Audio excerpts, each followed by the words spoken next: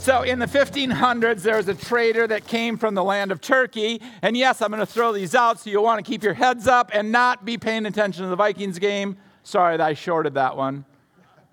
You'll want those. Tulip bulbs.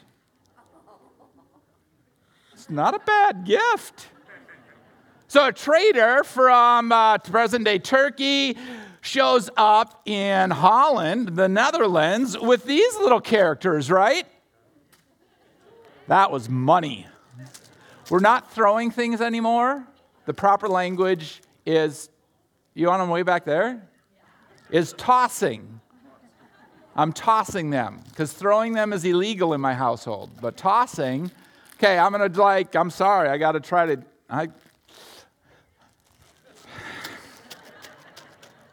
this is going to come in low, because I don't want to hit the thing, and so it's going to come in hot.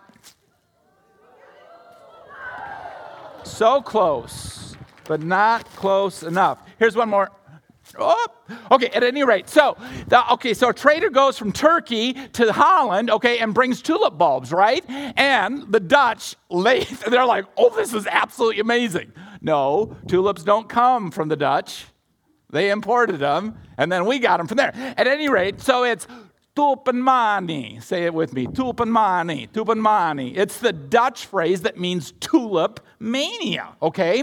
Dutch can't get enough of a good thing, and by 1634, the tulip market in the Netherlands is bonkers, okay? Absolutely wild. Tulpenmanie, okay? Tulip mania. Present-day dollars, top bulbs were going for, in present-day dollars, $1 million for extremely rare ones. And even ordinary colors were going for $50,000 and up. So it gives you a sense of the market. Tulip bulbs were even listed in the Amsterdam stock market. Then you had undercapitalized people buying using credit, creating these highly leveraged realities in which the intrinsic value, now please understand, I think flowers are very important, okay? But the intrinsic value of a flower bulb just isn't there. By 1637, it had crashed. Supply greater than demand. People lost enormous amounts of money and property. Historically, it happened. We know it to be true. Although there are some economists today who want to argue the negative effects got overstated by some folks, Dutch Calvinists, who wanted to argue against the speculative nature of business. Irrespective, tulpenmanie is a cautionary tale, not just for business, but for all, of a quick trip to the top, an overheated sense of value, a belief in the invincibility of an entity, and an equally speedy return to the bottom. It was a nice run, but falling fast. Gravity is profound, oversupply even more so. Esther, verse 1, chapter 7, page 414, starting with the previous verse. While they were yet talking with him, the him is Haman, the king's eunuchs arrived and hurried to bring Haman to the feast that Esther had prepared. So the king and Haman went to the feast with Queen Esther, and on the second day, as they were drinking wine after the feast, the king again said to Esther, "What is your wish, Queen Esther? It shall be granted you. And what is your request? Even to the half of my kingdom it shall be fulfilled." Then Queen Esther answered, "If I have found favor in your sight, O king, and if it please the king, let my life be granted me for my wish, and my people for my request. For we have been sold, I and my people, to be destroyed, to be killed, to be annihilated. If we had been sold merely as slaves, men and women, I would have been silent, for our affliction is not to be compared with the loss to the king." Then King Ahasuerus said to Queen Esther, "Who is he, and where is he who has dared to do this?" The danger is not past, this reoccurring theme, right? Esther knows what to do, but she still has to do it. And we got to win this one, okay? If we don't win this one, okay, Ever been there? Again, we've visited this theme. Ever been there, knowing what should be done and not doing it? Knowing what to do and doing it. It works at a number of different levels, right? I should do something that I don't want to do. I want to do something that I shouldn't do. And on the flip side, I do something that I should do. And I don't do something that I shouldn't do. The things to do, a list of fall tasks. The doc's got to come in, reside the pump house. It needs to get done. It's so easy to procrastinate, right? Knowing the things that should be done and not doing them. And I understand a list that we would create is relative in its need. I mean, if the pump house doesn't get resided, is it really that big of a deal? Probably not. But what are the things that need to get done in our life? What are the things that we should start doing? What are the things that we should stop doing?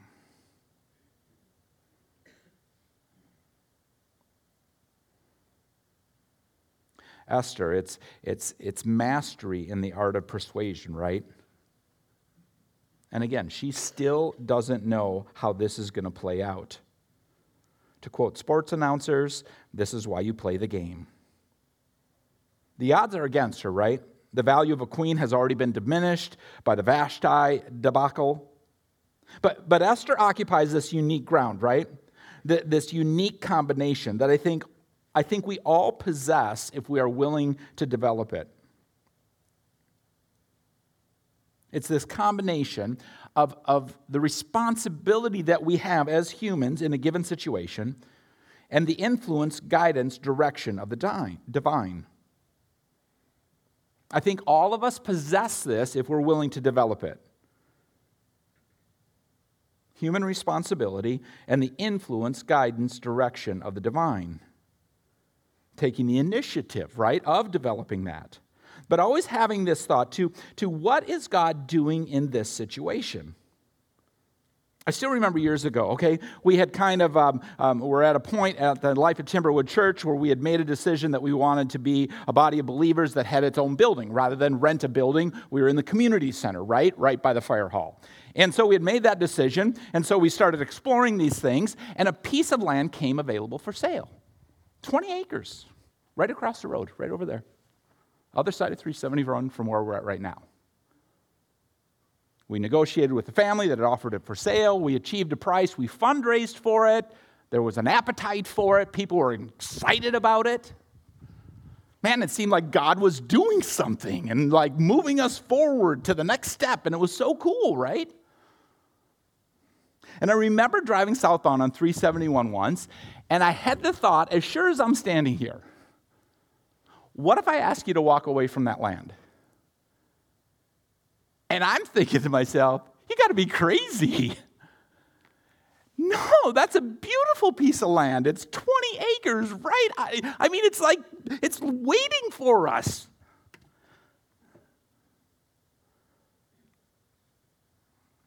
I've never told anyone, maybe I've told Tiny this, but I've never told anyone this. I had the thought, what if I ask you to walk away from that? So often when we think about this combination of our responsibility and the activity of the divine, the activity of God, the Father, the Son, and the Spirit in our life. If we're relatively confident, we think in terms of our responsibility, and I'm just going to do something to get it done. By my own personal agency, I'm going to make sure that this happens. And so we're like, forging ahead, just do it. Without a thought to the other part of the equation, right? What is the activity of the divine? I had that thought weeks before the family refused to sign the purchase agreement that would have executed the document. I didn't have to make the choice no one here had to make the choice to walk away from the land. And to be sure, when that deal fell through, it was crushing. It was like, God, what are you doing? Because that seemed so ideal.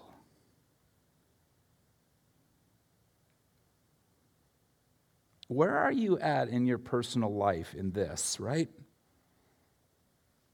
The combination of our humanity, our responsibility, our human agency, and the influence, guidance, direction of the divine.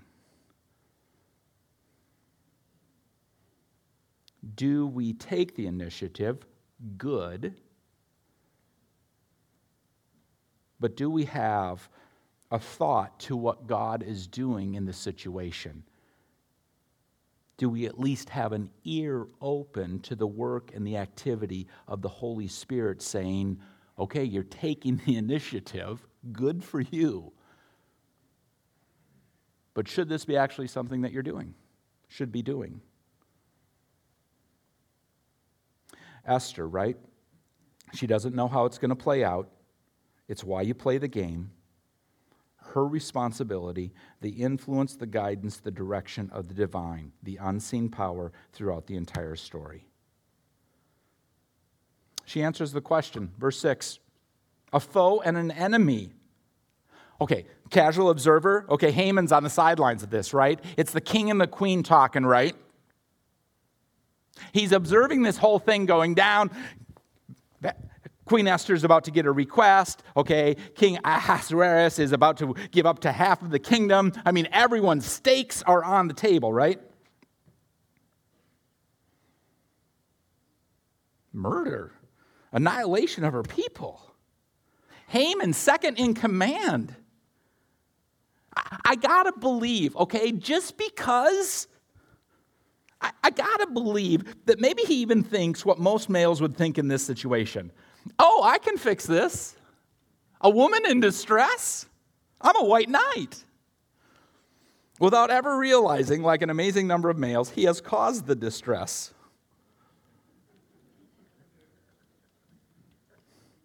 He's probably thinking, this is my turn to shine. Oh man, you'll shine all right. Just a little bit, you'll be on top of the Christmas tree. Ever been there? Ever been there? It's not my fault. I didn't intend on causing harm. Yeah, but you did. So I'm reciting the little pump house, and I'm not very good at this kind of stuff, but it's a small project, and it's far enough away that no one's going to notice the detail. And so I'm in this one little area, right? Okay, and basically there's a hose bib that comes out, and then there's a corner trim piece, and I'm trying to pound a nail in a spot like this. And if I had a nail gun from a friend of mine, then it wouldn't have been a problem. But I'm pounding with a nail, and but I don't want to hit the hose bib because it's metal and it'll break. And so I'm like holding it, and I'm like kind of like this, and I'm repeatedly hitting digits. I'm not trying to cause pain, but I am to myself. I didn't intend on causing any harm. My goal was to pound the nail into the piece of siding to affix it to the pump house. That was my intent. Amen. Good job on intent, John. Poor job on execution. Have you ever been there, right? It's not my fault. I didn't intend on hurting you. Yeah, but you did. You did. You did. And then what do, right? I mean, we have other examples of this in the Bible, right? David being confronted by Nathan. And please understand, I'm not taking on guys. This isn't a polemic about guys, okay? This isn't a polemic against guys. All of you guys are wonderful human beings, although there's nothing as fragile as the male ego. It's just that the biblical examples are often males doing stupid things and needing to be corrected. I'm just replaying what the Bible says. David with Nathan gets absolutely tattooed because he's an absolute idiot.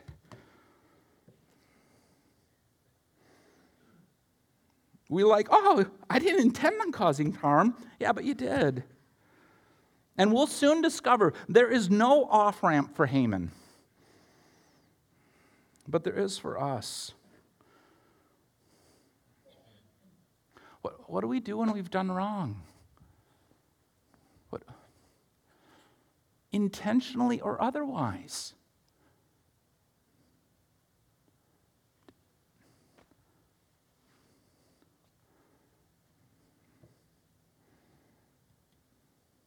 Esther, a foe and an enemy, this wicked Haman. Then Haman was terrified before the king and the queen. And the king arose in his wrath from the wine drinking and went into the palace garden. You've been in that situation, right? The commentators are all like, he didn't know what to do. No, I've been in that situation where you are so steaming angry, you don't know what to do or what to say next. And you're like, what am I going to do with this one? And you get up because you figure that's better than whatever else is going to come out of your mouth.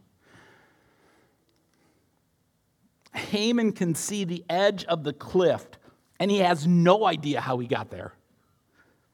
It's like you're on a roof. Have you ever been on a roof, like shoveling the snow off the roof, and you get too close to the edge? And you're sliding? And there's nothing that can be done. I mean, you know what's coming. You're going to test gravity. It's over. It's always amazing to me how in the movies, the superheroes, the stars, the secret agents, they have all of this time when they're falling through space. I'm just like, no, you don't. If you've ever fallen through space, you know it's like over like that quick. Haman can see the edge of the cliff. He has no idea how he got there.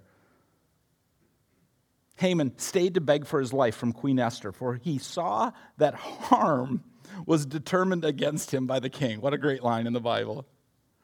Memorize that one. And the king returned from the palace garden to the place where they were drinking wine. As Haman was falling on the couch where Esther was, and the king said, will he even assault the queen in my presence, in my own house? The irony is rich here. Haman, the son of Hammedatha, the Amalekite, is on the deck before a Jew. Whereas, just a few verses ago, he was so angry that a Jew wouldn't get on the deck for him. He's just trying to stop the free fall. His posture puts him in a very compromised position. The queen comes back and says, what the hell hath no fury like an angry king seeing his queen accosted by someone that used to know? Hell hath no fury, an angry king. The king makes one rhetorical question.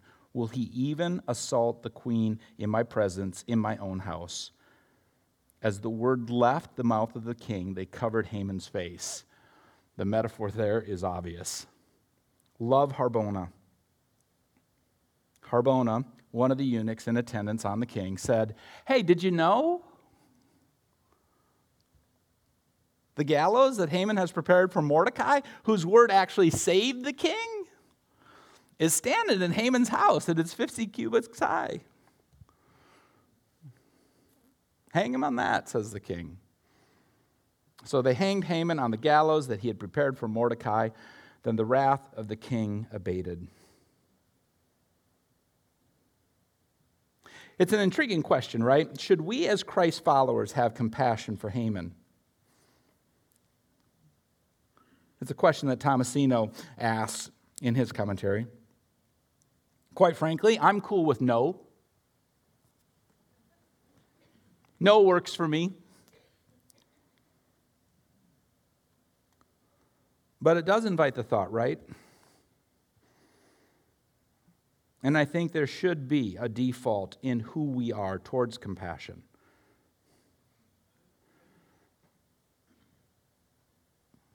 What does it look like to develop compassion in our lives? Not pity, but compassion.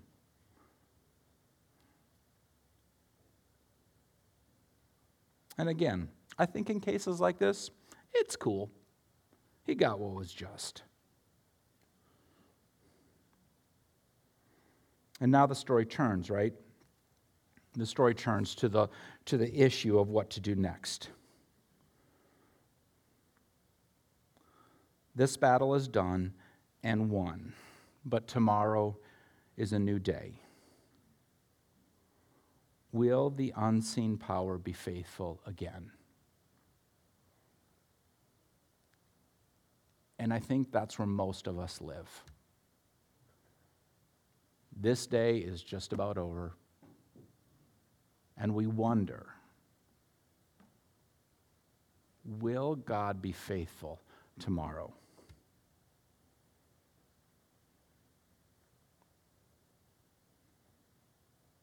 I think it's a legitimate question to ask. And I think it's a legitimate tension to wrestle with.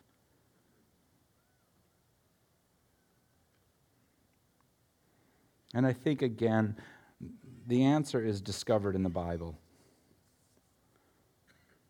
Because even though the poet in the book of Psalms talks not specifically about tulips, he talks about flowers and talks about grass and says that they are beautiful, but only for a time, and then they're gone. But that God lasts forever. Please pray with me.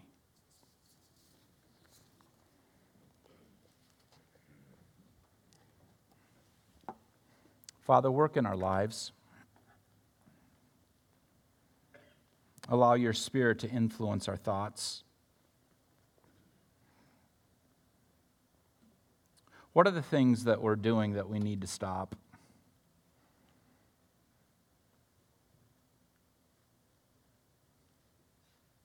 What are the things that we're not doing that we should begin?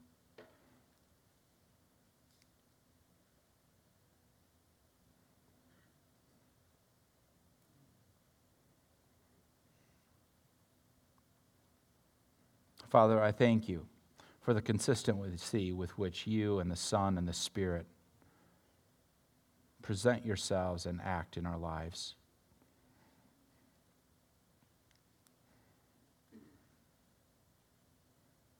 Thank you that in the combination of our responsibility and your activity, that you are consistently faithful for today and for all of the tomorrows. It's in Jesus' name that we pray. Amen.